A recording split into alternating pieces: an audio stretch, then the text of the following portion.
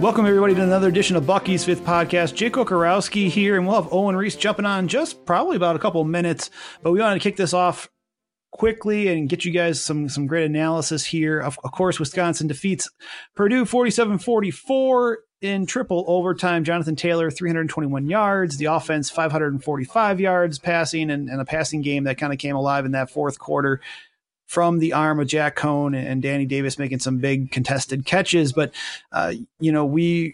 we'll talk maybe a little bit more about that in just a little bit. But really, to get into this, last week, Owen and I talked about how Wisconsin, the offense in general, what's been plaguing them, third down conversions, passing completions, the passing game, just offensive line with pass rush, the rushing game. We kind of dug into, we said, let's talk about the Wisconsin offense. This is going to be part 2 of the series because I wanted to talk to someone that actually played in an offense that Paul Chryst ran and who was coached underneath Paul Chryst, for that matter. And who better than to bring on than my walk-on this way co-author, Joel Nellis, himself a former walk-on and played for Wisconsin from 2001 to 2005. Joel, great having you on, brother. It's always a pleasure to talk to you. Hey, thanks for the invite, Jake. No worries. And obviously, real quick, from what you saw in the game, what allowed Wisconsin to get back on track that you saw from a former player's perspective, from a former Wisconsin player's perspective? And I mean, former Wisconsin player, because obviously Owen played football at Carroll University, but looking just from someone that played in a Paul Chryst, underneath Paul Chryst, and what did you see that really got them back on track? I look on the offensive side of the ball. You look at some of the touchdowns that Jack threw. I think really the issue or the reason for success is timing and accuracy. Coach Chryst used to say that timing and accuracy beat any coverage. And I think if you look at where the ball was put on some of those touchdowns and when the ball was thrown, it gave those receivers a chance. I don't think you saw that in the previous 2 weeks. There's a lot to be said for throwing in rhythm and throwing on time, and is evidenced by the Danny Davis catch, the one arm catch. It's, it was put in the right spot, and the kid went up and made a play. And I think that's what you want your guys to do. You want to be able to put the ball in places where a kid can go up and make a play. Holding the ball and throwing it late is not a good decision. So that was one thing I noticed. And then 2, I think the other side of it was, when you look at the offense struggling and you then put, jumbo tight ends in the game and all those other situations, you also then crowd the box. Well, the Badgers use a lot of more 11 personnel. I think it was even the one that Jonathan Taylor scored on.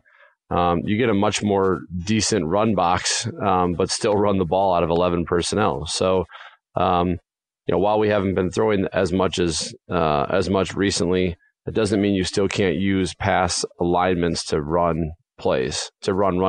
So, if you give yourself a friendly box and allow Jonathan Taylor to stay in the ball game, I think that provided the spark that they needed. And obviously Garrett Groshek did a nice job as well. But I think just running the ball with Jonathan Taylor in non-traditional running formations or just even out of 11 personnel really added value to the game, which everyone saw. Yeah, Garrett Groshek had that touchdown out of a look like 11 personnel as well, and I think you hit it on the head there, which is interesting. It's an interesting point where teams know that Wisconsin's going to run, but if you spread them out, obviously that helps out greatly. And we're also here with Owen Reese, and Owen, real quick before we get into talking more about the offense, what did you see from the defensive side and even special teams? I know Connor Allen did not punt well overall, but he had a big 50-yard boot late in that fourth quarter to help the team, to help that defense kind of back up Purdue and disallowed any further opportunity on that last series before overtime. And the defense gave up a lot of yards, obviously, but it's still certain plays hunkered down. Andrew Van Ginkel, I think, I gave him one of my game balls just because of his performance with 2 sacks and 10 tackles, but what did you see with that defense and special teams that, maybe plays that stood out? I think one thing too that was mentioned at the time, and it made more sense when you watched it, when Jim Nagy, the executive director of the Senior Bowl, put that video of Van Ginkel up, he was talking about NFL teams maybe looking at him as an inside linebacker. And I think that you started to see that with Van Ginkel's not like a traditional, like, I'm going to line up outside and beat you with a pass rush every other rep type of guy. So I think that him using his ranginess, and you saw it on that tackle where he was able to tackle, I believe it was Markel Jones at the 1 yard line. They forced a field goal there. That was a huge play. You're a little lucky to not get a horse collar there too. But he was there. I thought he did a really good job. He's been extremely opportunistic, which is what you saw from him the last 3 or 4 games from last year as well. And it's one of those things where I think you always hear about, you hear Chris talking about it now, but you always heard from Barry Alvarez as well that you want your seniors playing their best football at the end of their career. And I think that's something that you're starting to see with Van Ginkel.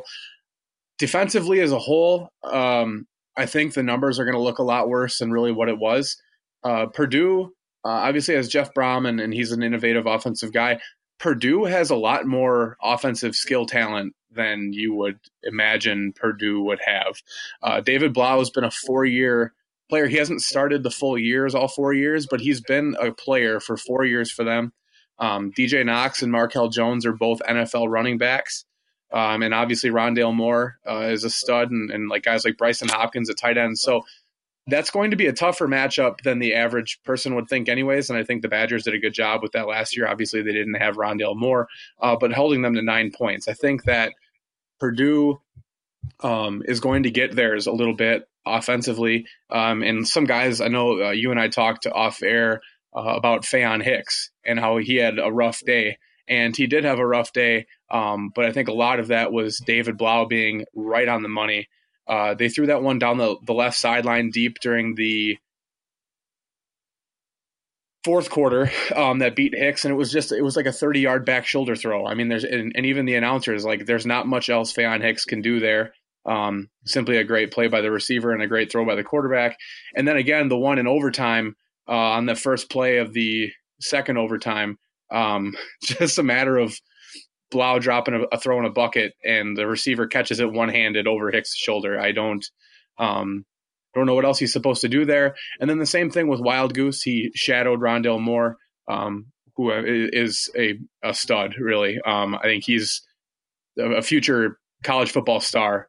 And Wild Goose got chewed up a little bit at times, which is going to happen when you dedicate one guy to following around the best player on the field on another team.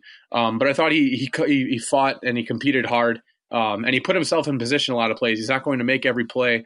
But other than the seam route where he really kind of got dusted, I thought he played pretty well, considering. I think that's one of those things where, considering the youth, the talent's there clearly, but considering the youth in that secondary and what Jeff Brom's able to throw at you, I think really they performed pretty admirably when you consider the lack of a traditional pass rush and stuff. They really stymied the Purdue run game, and it was really all just Blau, essentially kind of playing 7-on-7 for a lot of the game. But overall, I thought the defense really, I ultimately, when you look at the end of the game, at the end of the stat sheet says 44 points, and that's really nothing to write home about. But I probably thought that within context, the defense played better than their statistics would indicate.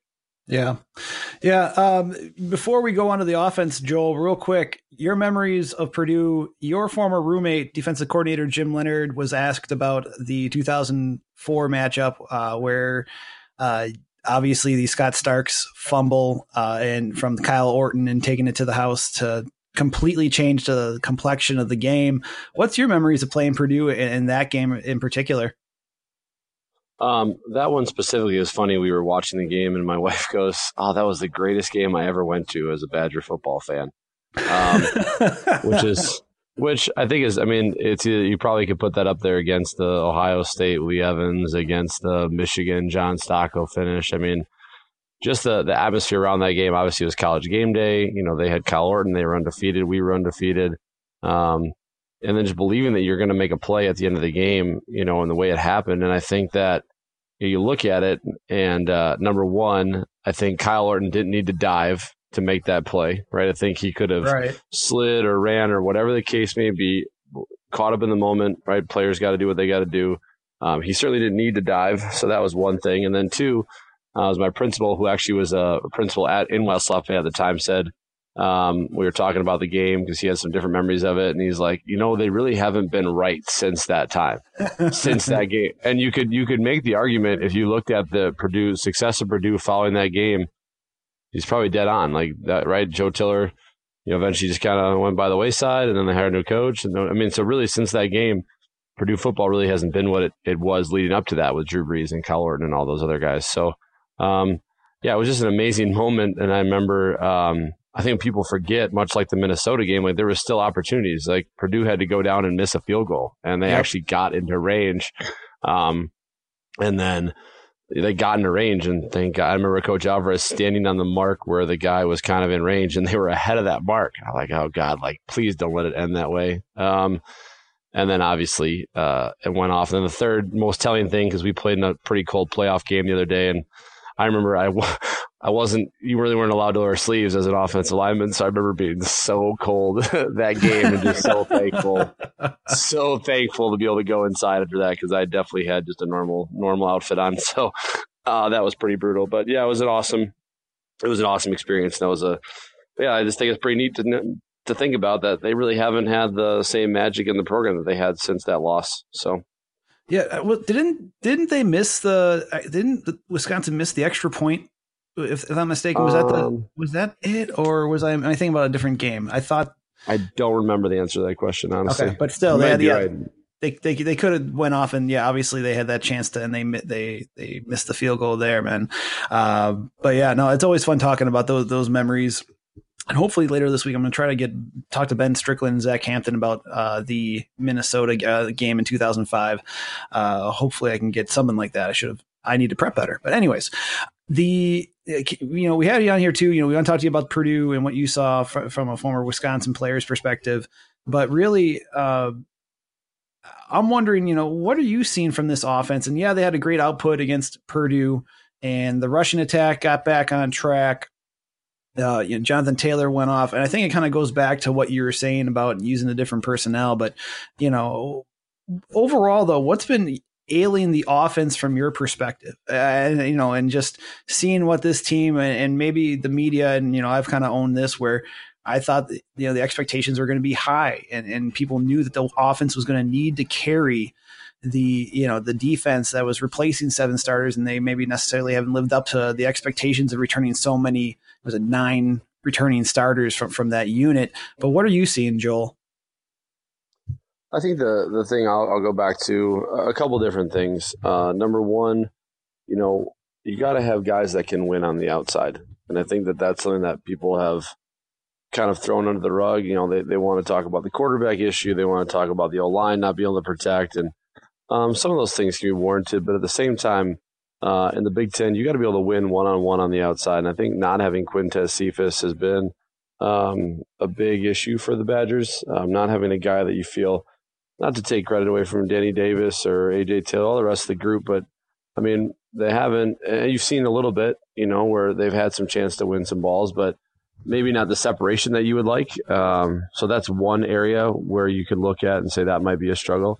Then the other thing is throwing on time and with location. I think that, Coach Chryst and Coach Rudolph, there is an intent on every play. And I remember, just listening to Coach Chryst talk in film about, sometimes you got to throw the intent and what is open and what isn't open. And I think there's a misconception of how tight of windows you have to throw into in college, or people don't understand how tight a window that is. And the quarterback, you got to trust it, because a player is most open out of the break, right? And if you're having a hard time, if you're not throwing it in rhythm, they may look that it's not open, but if you trust it, right, then you have a chance. So I think just being able to, and I think we saw that from Jack Cohen, if he's holding the ball past probably his, the first time he kind of hitches up and he's moved on to a second read, then that might already be a little bit too late. So I think that's just the biggest thing I've seen pass game wise, is not getting the ball out quickly. And if you think your offensive line is struggling, then that's something you need to do.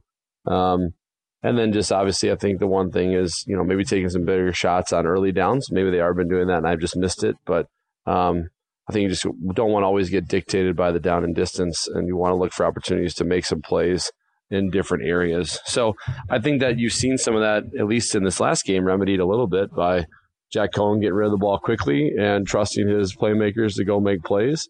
And I think that obviously helped a lot. And now that should give them confidence to continue to do that, hopefully in the upcoming weeks. But obviously there's not really much you can say for the run game because they've been pretty spot on. So I don't know. I think that that's something that they'll continue to build on and obviously give confidence to both, Danny Davis and Taylor and all those other guys, but also Coan. And so I think that'll be a great it was a great win for them in that regard, that they didn't just do it. Obviously, Taylor carried the majority of the load, but they were able to get a couple of those key touchdowns in those situations. And now it wasn't just wide open passes. It was forcing the ball into tight spots and making those plays. Joel, actually, something I've kind of noticed, and you bring up the first down thing. I think you're right about throwing more on first down, although I think it's probably tough. I think they showed that graphic where Jonathan Taylor has more yards than like the next highest rusher in the Big Ten on first down alone than they do their whole year. But something I noticed, and I kind of want your perspective on, Troy Fumagalli obviously is gone from last year, and I think he was a huge benefactor of this, and it's something I haven't seen nearly at all this season. They won't throw to the tight end or have not thrown to the tight end out of anything other than 11 personnel. Is that something that you've noticed? I think that's whether it's a message to Pennison or something where they haven't thrown the ball out of 21 personnel to the tight end. And I think that's something that is probably missing pretty significantly from the last couple of seasons. I was kind of curious on your take on that. It's interesting. I guess I haven't thought of it that much in terms of that analysis, but yeah, it might be true. I mean, there's definitely some concepts you can get into, especially out of 21 personnel, that we had in that, and were staples pretty much when Travis Beckham and all those other guys were, going through as well, just some big deep over concepts or, tight end corners or things like that. Now, all that stuff is going to be dictated based on personnel, but I would, I would be surprised that if that was really the case, because I think Ferguson is the go-to guy at the moment still, for either quarterback that's in the game, is he's the guy they probably trust the most. So yeah, it'd be interesting to see if that would hold up, and I think maybe some first down plays, and I agree with you on the first down success, because you obviously want to have success on first down that kind of mitigates some of your other issues you have later in drives. But I think some first down 20, even 22 personnel pass game stuff would be really good, because you might be able to get some bigger chunks of yardage, because I'm sure tendencies would dictate that it'd be more run heavy. So yeah, it'd be interesting to see. I think I've seen most of those catches on third down. You're right, out of 11 personnel where it's, deep down the middle or digs or, quick outs or things like that to the tight end. But yeah, I think that some of that 21 game pass stuff should and could help, even especially out of jet motion. I'm sure there's some different things they could get to. So yeah, that'd be something that I think would be a good addition if, that's what they felt was the best matchup for them in those situations. Yeah, you guys talk about that too. I do think they need to pass more and possibly on first down to change it up and keep the defenses honest. But there's this one out of the game notes this week for Wisconsin. Wisconsin's averaged 7.4, almost 7.4 yards per rushing attempt on first down, which is number 2 behind Clemson. And in Taylor, I mean, Owen, you mentioned it already about the yards on first down. He's averaging almost 8 yards, 7.67 yards per carry on first down too. So I can understand, you obviously want to balance it and keep defenses honest, but then you also have that success from Taylor and the offense in terms of rushing the ball and that down too. So you're kind of caught up between, trying to, keep defenses honest, but also gaining those yards, like you mentioned, Joel, when it comes to keeping your second and third downs manageable. So yeah, that'll be something to watch, especially against Minnesota. And I'm looking too where, and maybe we can talk about this with the offense too, looking ahead to the future. I know we only got a couple more minutes with you, Joel, but when it comes to talking about quarterbacks and Alex Hornibrook right now, the injury report just came out today. Earlier this morning, Alex Hornibrook is still questionable with a head injury. David Edwards with his left arm and Taiwan Dio with his right leg are also questionable. But going back to Hornibrook and Jack Coan, you saw some, I thought, a little bit more maturity and a little bit more being more comfortable, obviously, with starting his third game of the year. But then you look at 2000, not to look too far ahead because it's Minnesota week, but I guess I'm just wondering, like, from your perspective as a player, and it's different for every player, right? And some players like Trevor Lawrence at Clemson can come in and run that offense and beat out 2 other 4 to 5 star quarterbacks. But with Paul's offense and your knowledge of it, and obviously Graham Mertz is the big name. How are you feeling about, the potential for next year and how it could set up?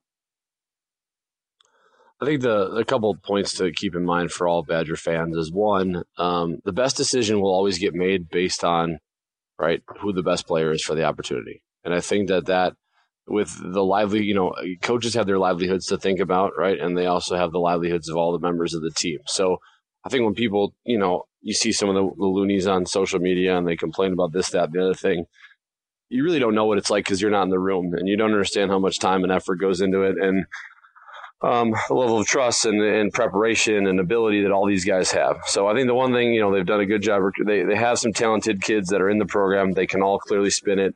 They're recruited a certain way. We don't have dual threat quarterbacks because Coach Chris is not going to run a dual threat run style, the quarterback system. So these guys all come from places that they've thrown the ball substantially in their high school. So I think that's one thing. Obviously, the best decision will get made. Two, I think it's so hard to pick up. I think it's just so hard to pick up, number one, the speed of the college game, because obviously Graham has a little bit of a advantage in the sense that he's gone against some of the top players in the country through some of the things he's qualified for, whether Elite 11 and the different All-Star games and summer series that he went through. So in some respects, he's played against some of the top-tier talent and with the top-tier talent.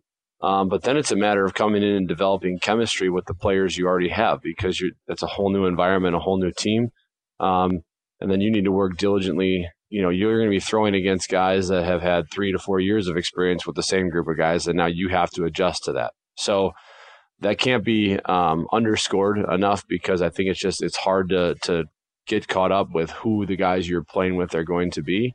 And then it's the mental side of things, of being able to handle, all the nuances of the offense. Because I know the rate at which Coach Chris wants to install and keep up with and put together. And it's not just the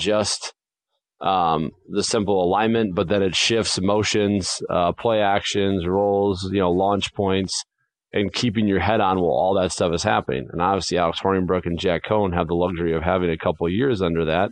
But I think all the guys will get their fair shot. I mean, I think that's something that's going to be, I would have a hard time believing any one person after the spring or after the conclusion of the season, Coach Chris is going to come out and say, Hornibrook's our guy and we're going to roll with it. Like, that's just how it's going to be. Because I think you have to be fair to everyone involved, and you got to take what's best for the program. So I think that there's going to be a lot of different aspects that are going to be fine. Are they going to be tough to kind of negotiate for a new guy coming in but also at the same time, the old guys that are there have to step up their game, because they're going to get someone that on the outside is perceived to be the top recruit in his class. He's finally got a chance to come here. He's done a good job of rallying the troops about what he wants to win a national championship at Wisconsin. And obviously he's going to do everything in his power to make sure that happens. So, I think it's going to be a really interesting test of the locker room. Number one, like, guys, how they respond to everybody. And then two, how all those guys prepare and what they change, if anything, to make those guys successful next year. Because I think you can count on a better year from the Badgers next year after some of the growing pains they've had to take. And I think the quarterback position will be the number one position under scrutiny, as much as it typically is in any college football program, around the country. Joel, one quick question before we move on. You talked about, and you mentioned the install and how that goes through and everything through with that. When you were at UW, was there, was there a pretty significant learning curve for the quarterbacks when they were coming in while you were there? were there any that maybe performed better than others, or was it usually a pretty foregone conclusion that a kid's going to need probably a year or two before they really have a grasp on what they're calling and can really command the huddle like that? Yeah, I think, it really was a year or two because guys just you had so much to process. And I look at, I think about coming from a high school offense that, I coach in or whatever. And most of these guys, think about the guys that were there when I was there. You had John Stocco, you had Jim Sorgi, guys that came in when I was there, Tyler Donovan. Tyler Donovan was a run-based offense in his high school and, was able to freestyle, and they had dudes that could fly over the place. And it's different when everyone's pretty much even or you're competing against guys that are so much better. But again, just the knowledge base of formation, shifts, motions, run checks. There's so many other components that go into it that it definitely takes a year to just not be spinning. I think that's, and then if you go to scout team, then you really don't have you're really not involved in game planning. So then you lose that, and then you got to go back to work on day one, back when the spring starts up. So, but if Graham's a kid that's going to come in the spring and have a chance to compete, then obviously he can go through those lumps in spring, which will be a whole lot better, and then develop that over the summer. So that's where I think guys give themselves a chance if they come in early to go through the ups and downs, in the spring rather than going through them in fall camp and then kind of having to sit the whole year. So. Gotcha. No, Joel, I know we got to get you out there, out of here, man. Appreciate everything, obviously your analysis, your breakdowns from your perspective. Love to have you on, hopefully, obviously again for the podcast soon. But other than that, happy Thanksgiving, brother.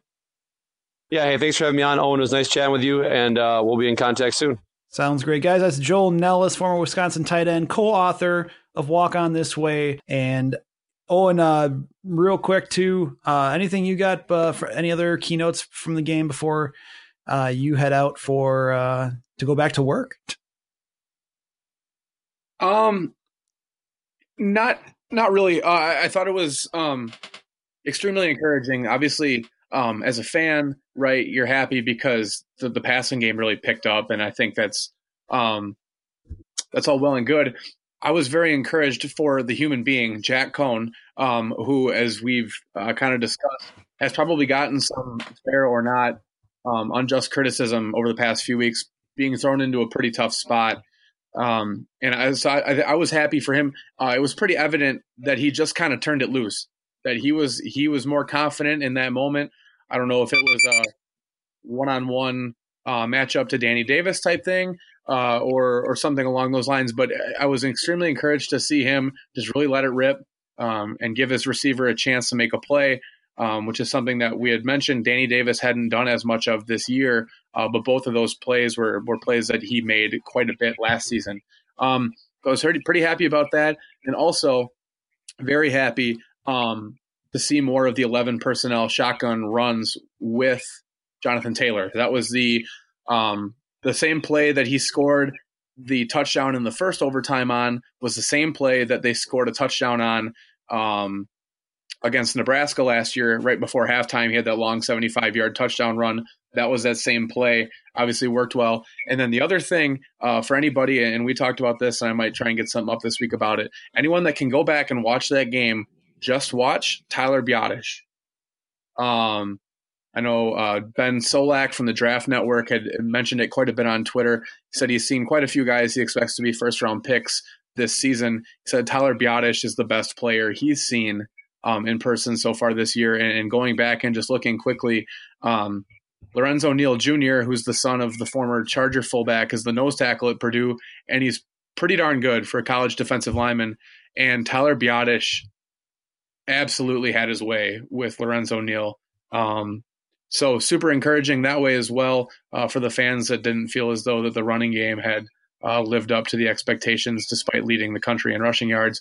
Other than that, yeah, a lot of encouragement moving forward on offense, and kind of mentioned in the Three Things article that I don't know if it's a great week to be a Minnesota Golden Gopher defender with Wisconsin seemingly, hopefully, kind of catching its stride here heading into the last week of the regular season. Yeah, and you guys will hear it too for Bucky's fifth quarter. Not just hear, see it, I should say. We have this podcast going up in just a little bit, and then on top of that, we're going to have Axe Week stuff going on, talking about Drew Hom will have an article up, maybe a masterpiece for those, according to some Wisconsin Badger fans, coming up.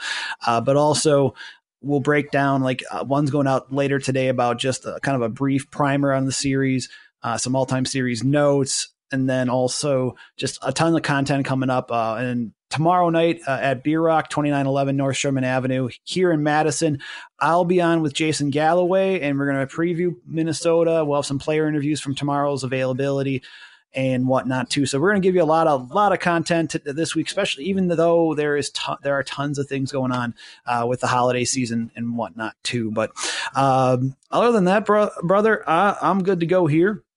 And we appreciate you guys obviously taking some time out to listen to us. Listen on iTunes, on Google Play, on the TuneIn app. Big thing, subscribe on iTunes and Google Play, because you get that instantaneously. Like once it's uploaded, and once it's uploaded to the iTunes feed, it's right there for you to listen to. And then on top of that, follow us on Twitter at Reese Draft for Owen, RIESE Draft, me at Jake Coco, KOCOB5Q.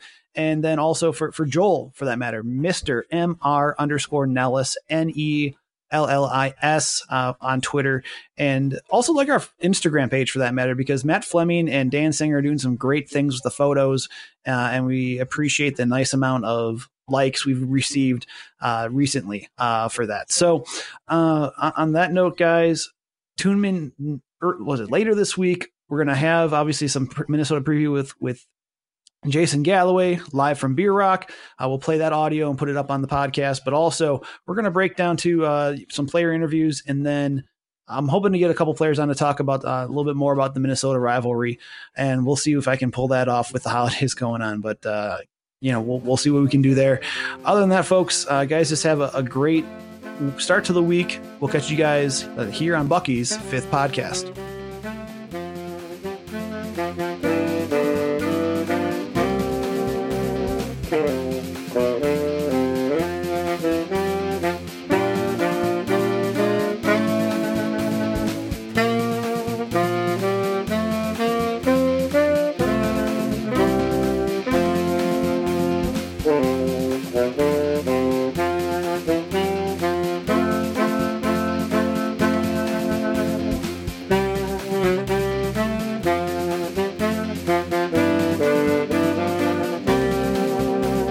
Oh.